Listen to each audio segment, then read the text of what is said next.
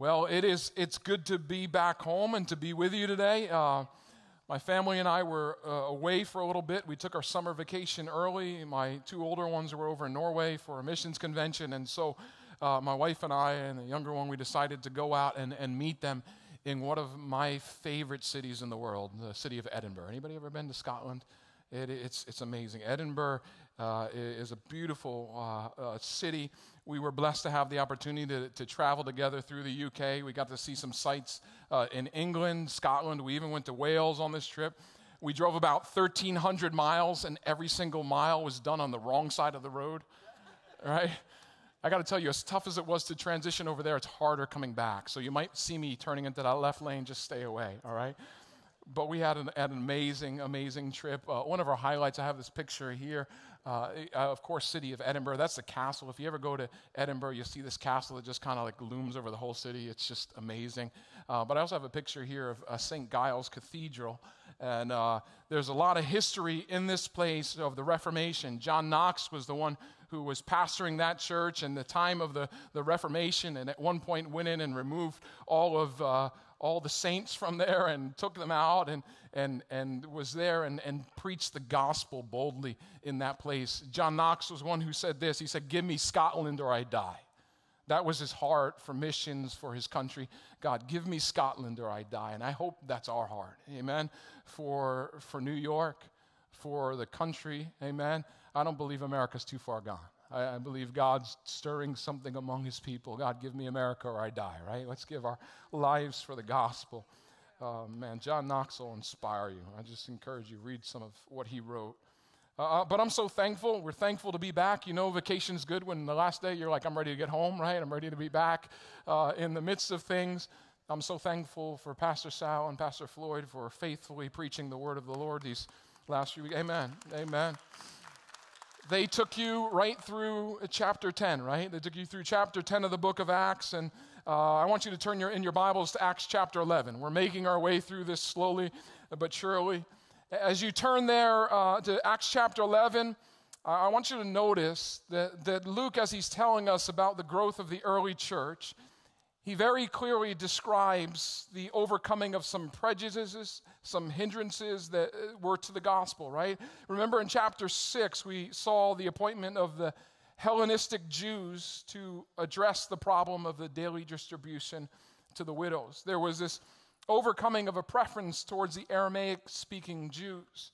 And then we read of the gospel going to the Samaritans. This was an overcoming of a strong bias against Samaritans by the Jews. This was something Jesus himself had even addressed. And then we read of Philip reaching an Ethiopian eunuch, Acts chapter 8, right? This took place at a time when there were prejudices against the God-fearers, those who believed in the God of Israel but did not live according to the law of Moses.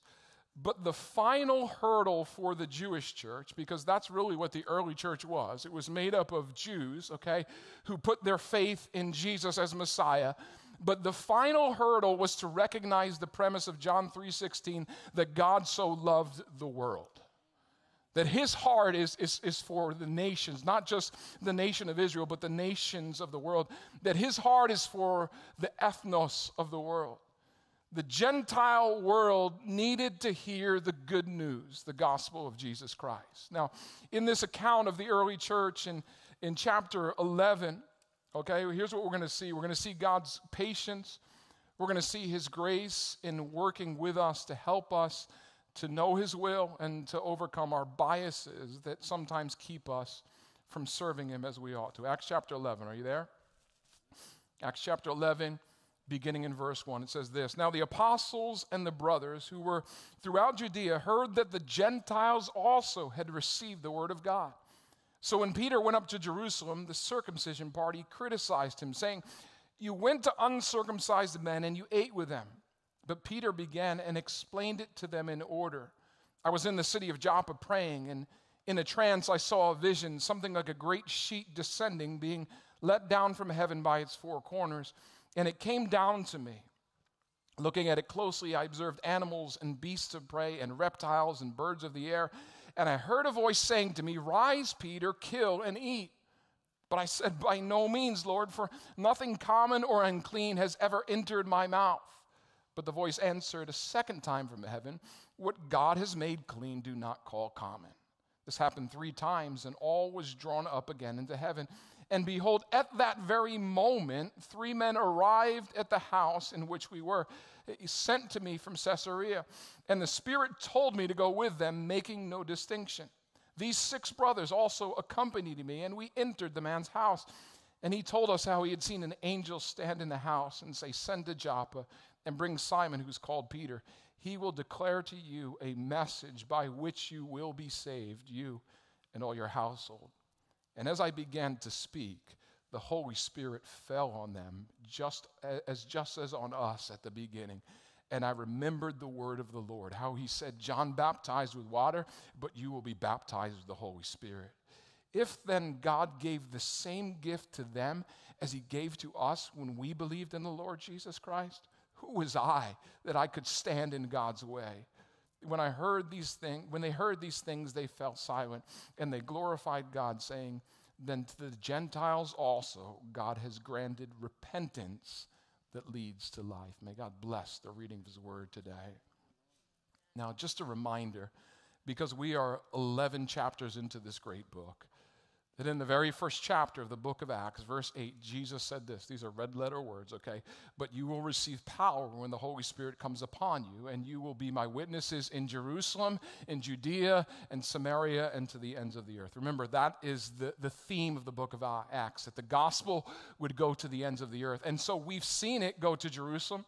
We've seen it go to Samaria through Philip. We also seen the last few weeks in the previous chapter how Peter went to Joppa. And when he was there and on his way, a couple of miraculous things happened. And while he was in Joppa, he's staying at the house of a guy named Simon the tanner. And it was right around lunchtime, and he's hanging out on the roof, and they're cooking him breakfast. He could just smell it, and man, that smells great, he's thinking.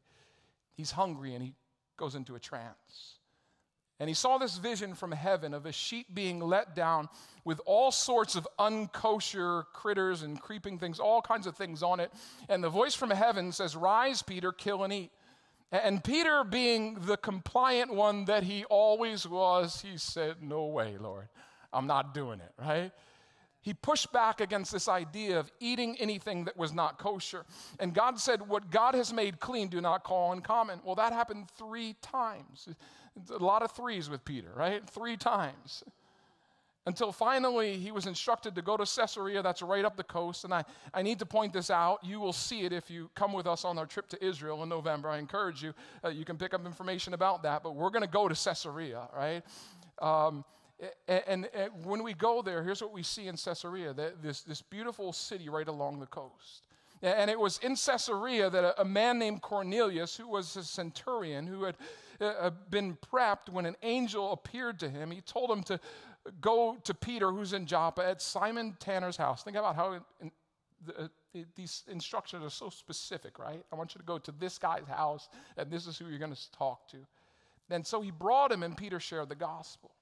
And so beginning in chapter 13, the focal point is going to shift. It's going to be on Paul. It's going to be on Paul the Apostle, Saul of Tarsus, who became Paul the Apostle. And the majority of the book centers on the exploits of Paul. However, as the gospel goes from Jerusalem to Judea to Samaria, it's now going to travel north. And here's why this is important. Most people, most Christians don't realize that the second most important city in the New Testament after Jerusalem is the city of Antioch. Okay, Antioch really becomes the place for all of these displaced believers from Jerusalem, right? Because of the persecution, they're forced northward. Many had gone to Damascus. Of course, Saul of Tarsus was headed there to find them. There's still a Christian community there in Damascus, but then they begin to go to Antioch as well. And a lot of these persecuted believers will relocate to Antioch of Syria. Now, you'll see that mentioned in our text from time to time.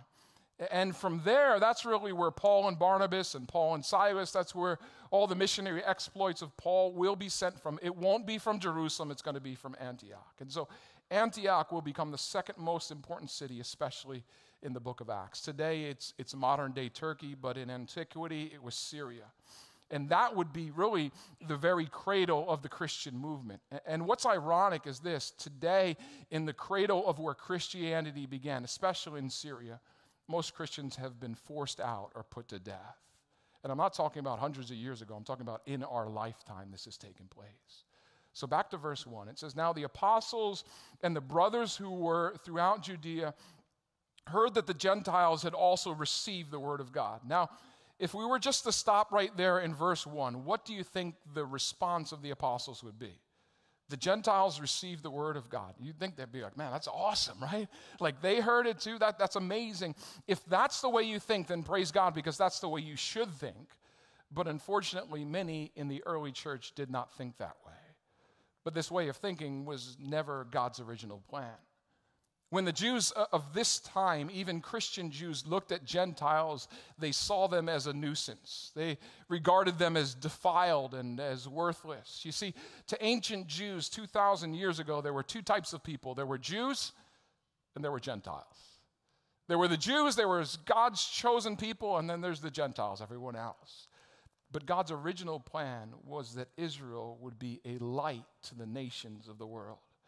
But instead, they had become very closed off over time. And their rabbis taught things that were never a part of the heart of God or the plan of God or the will of God or the word of God. For example, if you were a Jewish person and you were walking down the street in the marketplace, you'd hold your robes close. You'd hold your dress close to you so you wouldn't brush up against a Gentile. Because if you touched a Gentile, if your clothing rubbed against a Gentile, you were considered not by the Bible, not by the Word of God, but by rabbinic tradition to be defiled. And either your clothes had to be burned or you had to go through a ritual washing just to get clean again. You were defiled. And so the non-Jewish people, the Gentiles, were regarded as other than chosen, other than we are. We're marked by God, but they're marked actually for destruction. Did you know that eventually the rabbis used to say that the reason that God created Gentiles was to keep the fires of hell burning, to keep the fires hot? That's the way they were made. You got to put somebody in there, and it's not going to be us. It's certainly not going to be the sons and daughters of Abraham. And so if you're a Gentile person, hell was created for you. That was part of the ideology. Well, some of that ideology, think about it, it filtered right down into the early church. Because after all, we are products of tradition, are we not? I would venture to say in your life, if you grew up in a religious home, you have some traditions from your past, right? And they can be good, but they can also be bad. Some of our traditions can be baggage, and you have to reorientate yourself around Scripture and say, is this really what the Word of God says? Amen? The early church had some adjustments to make. They had some legalists within it. It says when Peter came to Jerusalem, those of the circumcision, these are believers, but they're legalistic Jews, they contended with him, saying, you went into the uncircumcised men's home and you ate with them. Notice their issue is not that the Gentiles had heard the gospel, it was that Peter was breaking the law, right? The kosher laws. So instead of saying, hey, Peter, man, that's awesome. You shared with Gentiles and they opened their, tell me, did they receive Christ? What happened, right? Instead of that, they're all worried about the fact that you hung out with them and you got defiled, Peter. I can't believe you actually ate with them. There were in Jerusalem those of the circumcision party, the legalistic in their background. They were products of their tradition, not the heart of God, not the will of God, not the word of God, products of their tradition who just saw what Peter did as totally off limits. Now, you've got to keep something in mind, though, before we come down so hard on these Jewish believers, right? Yes, the way they were thinking was wrong. And they'll adjust. You're going to see that happen. But they didn't have the benefit that you and I have today, right? They didn't have the whole picture of God's plan for Jews and Gentiles. They didn't have the book of Romans and the book of Hebrews and Galatians, right, and Ephesians. We do, right? We've been trained. We get it now. But they didn't have that. It was just kind of all brand new stuff to them. And so many of the people of the circumcision were priests. They were Levitical priests of the temple because it says many of the priests had even come to Christ. But they're still priests, and they still have this baggage, and they still have this background, and all of these years of training about what was defiling and what was not. Understand, at this point, the church already has factions. Understand, where you have people, you will always have differing opinions, right? Anytime you get two people together, two or more, you're going to have differing opinions, right? And this is why, as a church, we need our minds to be renewed by the Word of God. In order to have unity, we need to have our minds renewed by the Word of God and say, God, the way I'm thinking and the way I'm living, does it line up with your Word? Right? And so they contend with Peter and they criticize him. The word in verse 2 in the ESV, it's criticized. It's a very interesting word. In the Greek, it's the word diakrino, right? It means to separate or to discern or to judge. And that really is the heart of the meaning here. They made a difference when they looked at people. If you were Jewish, you were very different than if you were non-Jewish. The whole ethnicity thing made such a difference. There is clean and there's unclean. And the criticism of Peter was that he ate with Gentiles. It probably means that he ate food that wasn't kosher. Wasn't prepared in a kosher kitchen. He might have had a cheeseburger. I don't know. Maybe it was a bacon cheeseburger, right? Going off the deep end, right?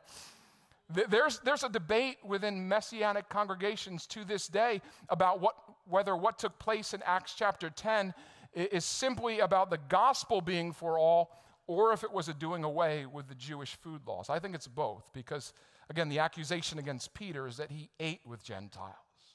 In his letter to the Galatians, Peter is going to be confronted by Paul. Paul's going to confront Peter for eating with Gentiles until kosher brothers are present. Then he eats only with them, right? And he says, what are you doing here? He's kind of two-faced, right? But Peter had been learning from this vision that he just had. He's about to tell them the vision, and what he's learned is that a voice came from heaven and said, Peter, whatever I've cleansed, don't call common or unclean. And then he meets Cornelius as if to say, whoever I've cleansed, you're not to call common or unclean.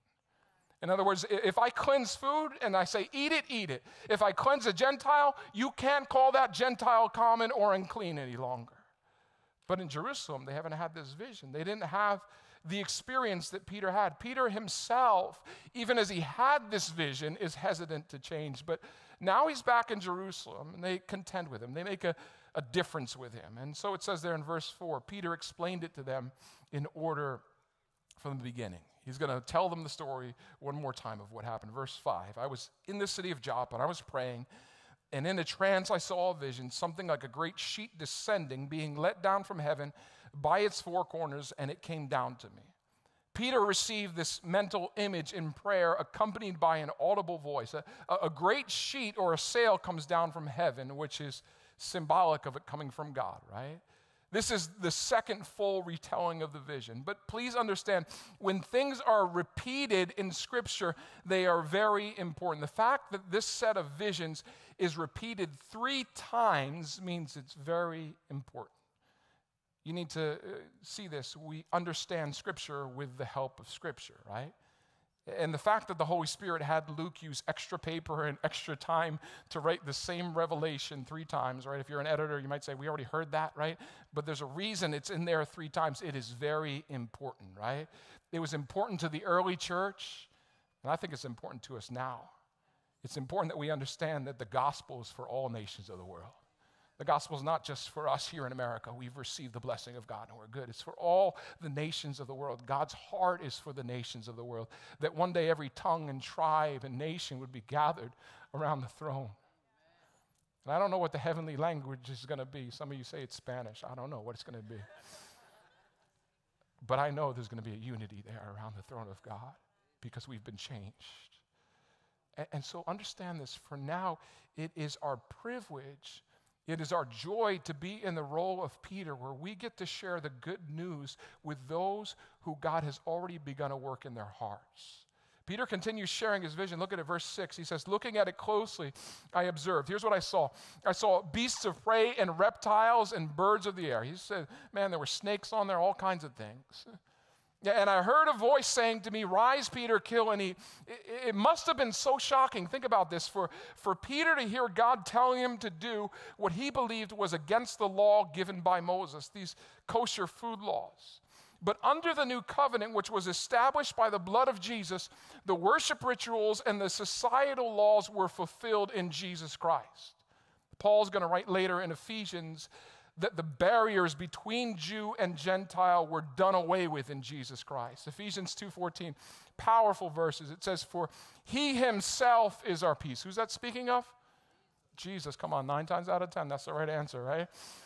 He himself, Jesus is our peace.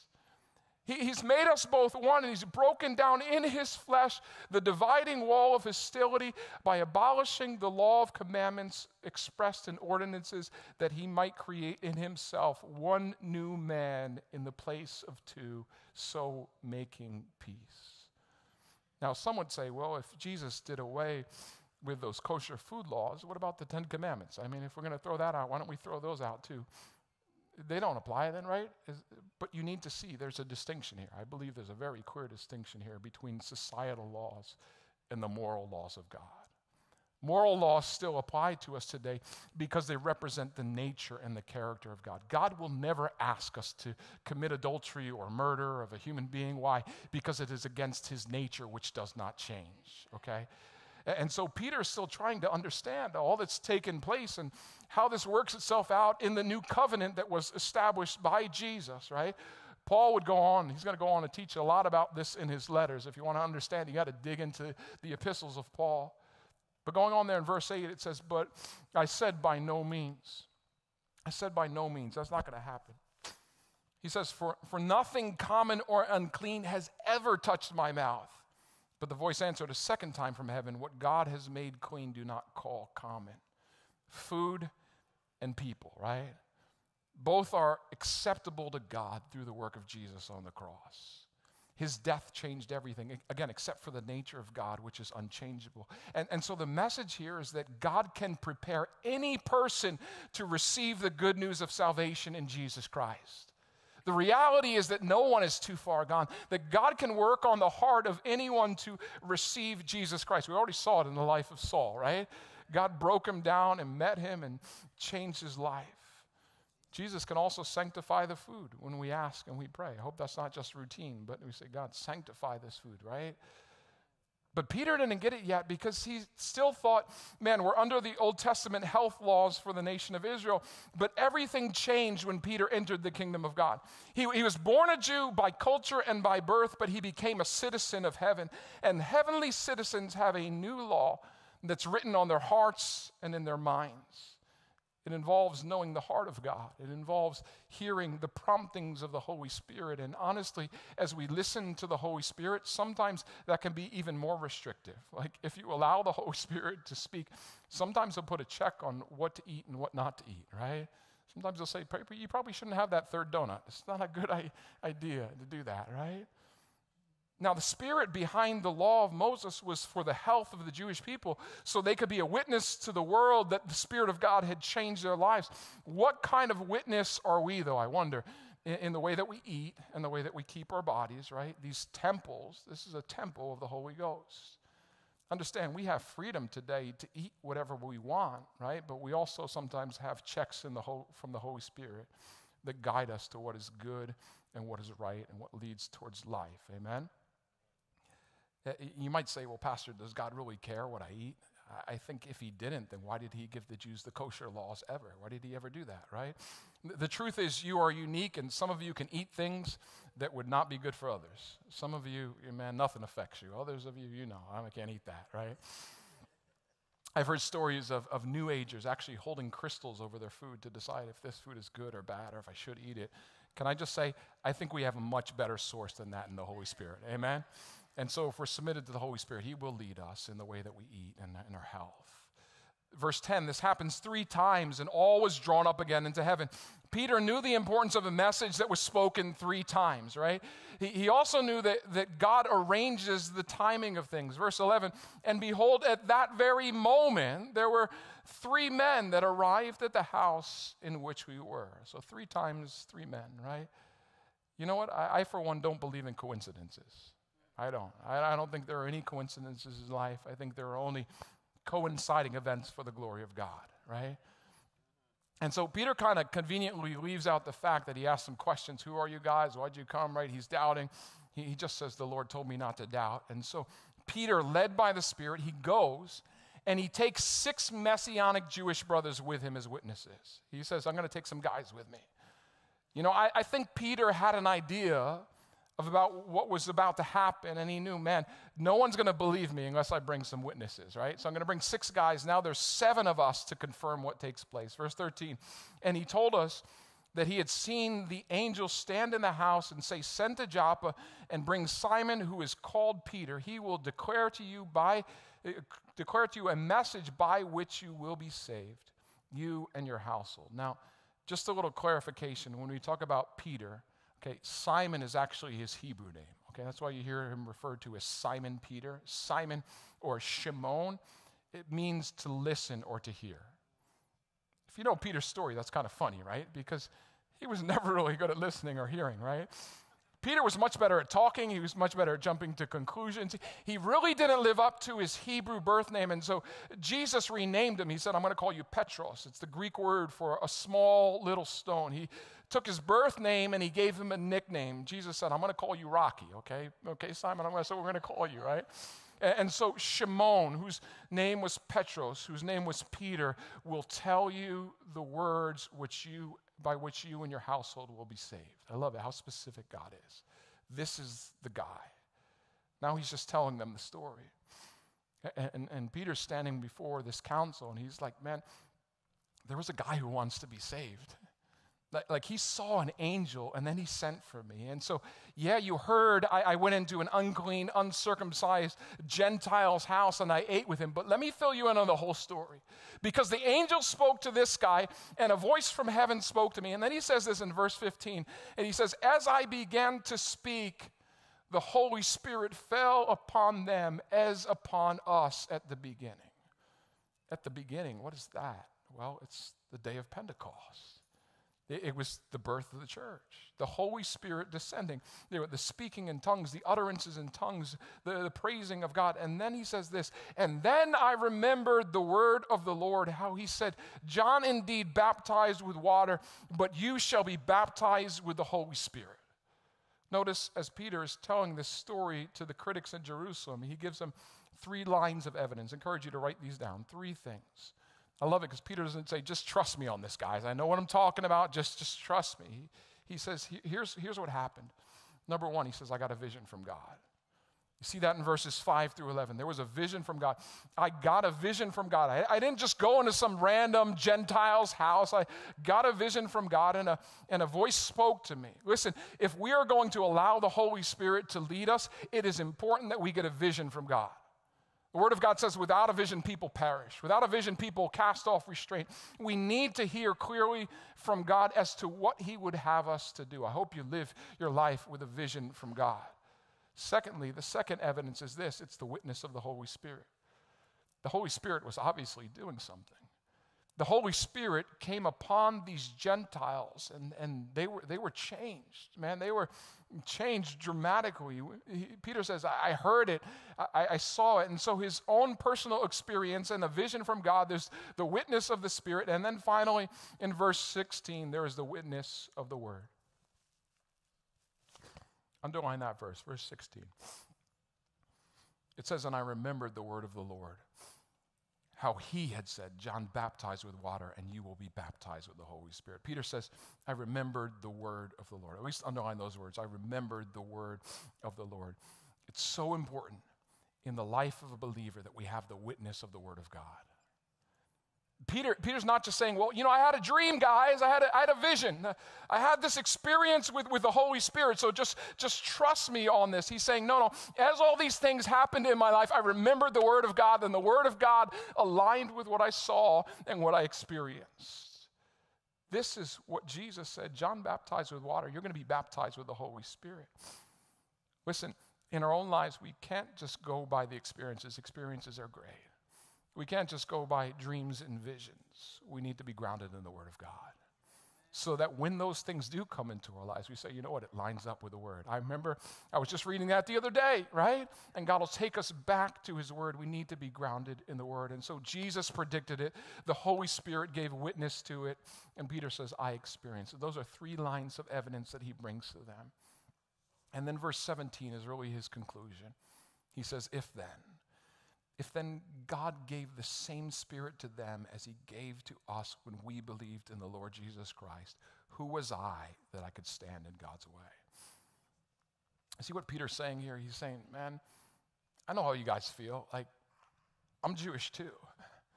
I was reluctant. I was hesitant to eat. I wanted to withstand God. I wasn't into this. I kept saying, this is not cool. I even told Cornelius, I shouldn't be in your house right now. This is not good, right?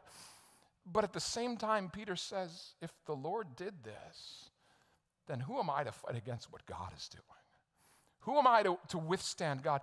If God does something, should we object? The answer is obviously not.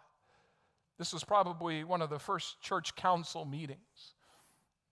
And it brings up the question, man, how would the church decide differences? How would the church decide differences? How should the church decide differences? Well, here's how they did it. They brought the elders, they brought the apostles together, they presented the case, and then they sought the leading of the Holy Spirit.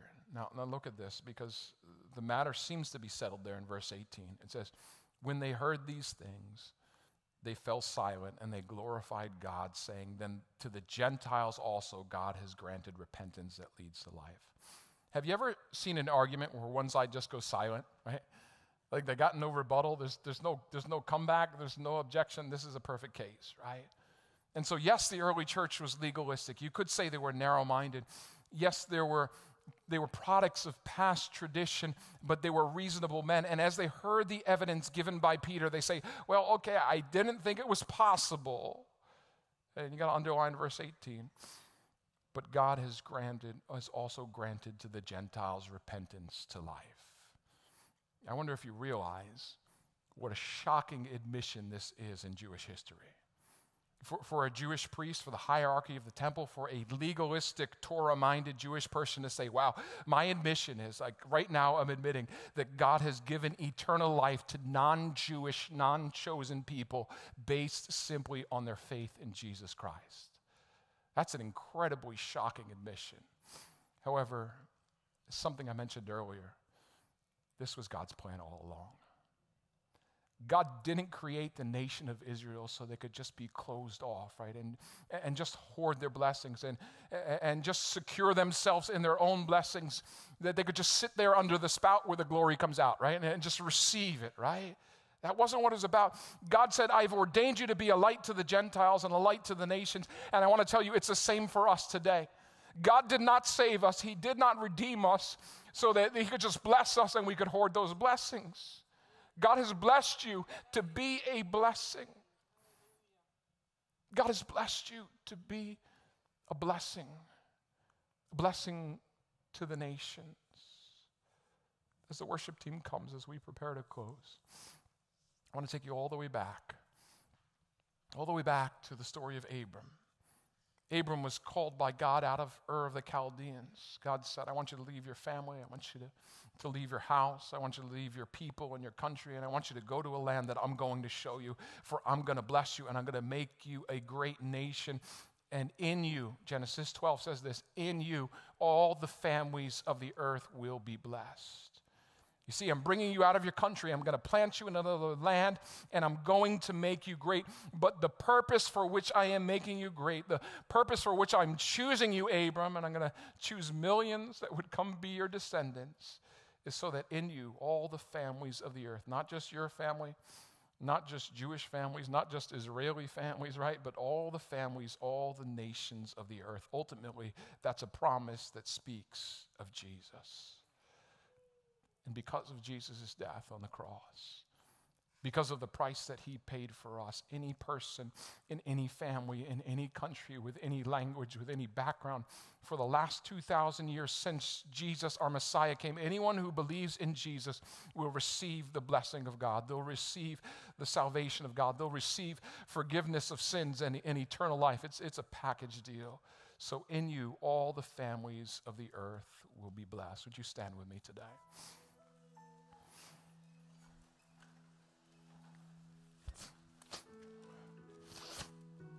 I want you to understand, church, this was always God's intention. And as we're here in Acts chapter 11, all of a sudden, the church is waking up to the reality, man, this was God's plan all along.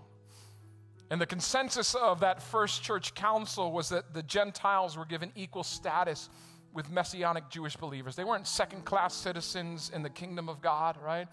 I'm thankful for that today. If you're not Jewish, you should be thankful as well, right? Not second-class citizens in the kingdom of God. We come together in the kingdom of God. And what's the proof of that? Well, the Holy Spirit was the proof. I thank God for that today. Be thankful today that God so loved the world, that he loves you today, that he loves your neighbor, that he loves that Muslim coworker, that Jewish friend, every nation and tongue and tribe. Not just to the Jew, but to the Gentile as well. God has granted, listen to this, repentance that leads to life. I wonder, how did they really know that God granted repentance to the Gentiles? Well, I think the repentance must have been evident. I would say this in your own life. If you've repented, there is a fruit that comes from repentance. It looks like something. Something begins to change in your own life. And if you're here today, and maybe you're a little bit like Cornelius, where you're a good person. You do the right things, and you honor God. But you've never surrendered your life to Jesus Christ. Scripture says today is the day of salvation. Today is a day to repent, and that just simply means I'm going to turn from doing things my own way. I'm going to turn from trusting in my own goodness to save me, and I'm going to trust in the work that Jesus did on the cross. With every head bowed around this room today, I just have to ask the question, if you're here today and you've never trusted Jesus for salvation, the Holy Spirit's stirring something in your heart right now. Scripture says today is the day of salvation. Repentance is simple. It means I'm going to stop doing it this way. I'm going to do a 360. I'm going to be a 180. I'm going to go the other way, right? I'm going to walk the other way. If you're here today and you would say, Pastor, would you pray with me? I want to make that decision today. I want to surrender my life to Jesus. Just by an upraised hand. Anyone in the room that would say that today. I want to surrender my life to Jesus. Give you a moment. I want you to understand here in this passage what it says. Just a moment. Anyone want to just say that? Okay, well, I trust today that you've received that repentance that leads to life. But I also say this today, that repentance is for the church as well. Repentance is for the church as well. We see here in the scripture, it says God grants repentance to life. Have you ever thought about that before? That God actually has to give someone the ability to repent. He grants repentance. It's really powerful if you think about it. At the same time, it can seem counterintuitive, but some of you here today, I got to say, you just need to repent. However, you can't do the repenting you need to do unless God helps you to do it. Now, you could hear that and say, well, if God wants me to repent, he make me repent, right? But here's the deal. God's not going to make you repent. In some way that's really hard to describe, repentance is God's work in you. At the same time, your perception is, man, this is something I choose to do. I choose to repent. And so which is it? I would say it's both. I think you can say both at the same time. That you can't repent without God working in you, and at the same time, I can say this today, that you need to repent. Just repent. Just turn from your sin, turn your back on the life you lived before Jesus. It means you step out, and now you do what God wants you to do. Again, repentance is for the church. How do I know that? In the book of Revelation, there are 7 letters to 7 churches. And in 5 of those 7 letters, God tells the church to repent. This makes me think, if I do the math, 5 out of 7 Christians need to repent. Just look around you, figure it out, right? Look at yourself, right? We all have something that we need to repent of. We all have those places where we've been walking in the wrong direction. And God lovingly, by his Holy Spirit, would put his finger on a sin in your life today and just say, enough is enough. There's repentance available, but I want you to understand it's repentance that leads to life. You see, the lie of the enemy is if you repent and you turn from that sin, you're going to miss out on something. But the truth is, repentance leads to life. There is a repentance that is granted to you by God. Yes, you choose in the moment to repent, but you can never make that choice unless God granted it to you. And when you realize that and you recognize that God grants us repentance, there ought to be an urgency to repent.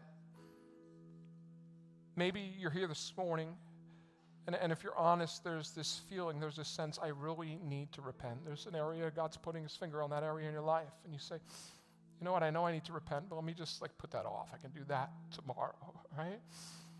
I can do that later. We all hear that voice, right? It's something we can do later. But hear me, church, I think it's so important when we realize that repentance is a gift from God, it means that we can't always do it later. Because you can't repent anytime you want, only when God gives you the gift of repentance. You can repent when he grants you the gift of repentance. And if that gift is stirred up in you right now, and the Holy Spirit's highlighting an area in your life, and he's just saying, turn away from that, then now is the time to do it. Now is the time to turn. Now is the time to surrender. Don't presume on the ability to repent tomorrow, because tomorrow is not guaranteed. Take the opportunity right here and right now, because here's the beautiful thing, again, about this repentance that God grants. It's a repentance that leads to life. And so as we close with a song, here's the opportunity. These altars are open. Maybe you need to come and you need to do business with God. Maybe you need to finally set that thing down and say, God, I'm not going to pick it up anymore. I'm done with that. I've talked with many Christians who've struggled with sin in their lives, even things that they know are bad, they're harmful to them, but it's not until the Holy Spirit convicts them of that thing that all of a sudden there's the power to change. Amen? And so as we close today, these altars are open, and the enemy would love to say to you, well, if you go up there, people are going to wonder why you're up there. Listen, I wonder why we're not all up here sometimes, right? We all have things in our lives that we need to turn from, and we need to allow the Holy Spirit to work on and change. And so here's the invitation today. These altars are open. We'd love to just lay a hand on you and pray for you that God would give you the strength you need to turn to him in greater ways, and that you would receive the blessing of the Lord, which is life. So as we close, these altars are open. Feel free to just come and find a place here and just do business with God. Let him do business with you. Amen.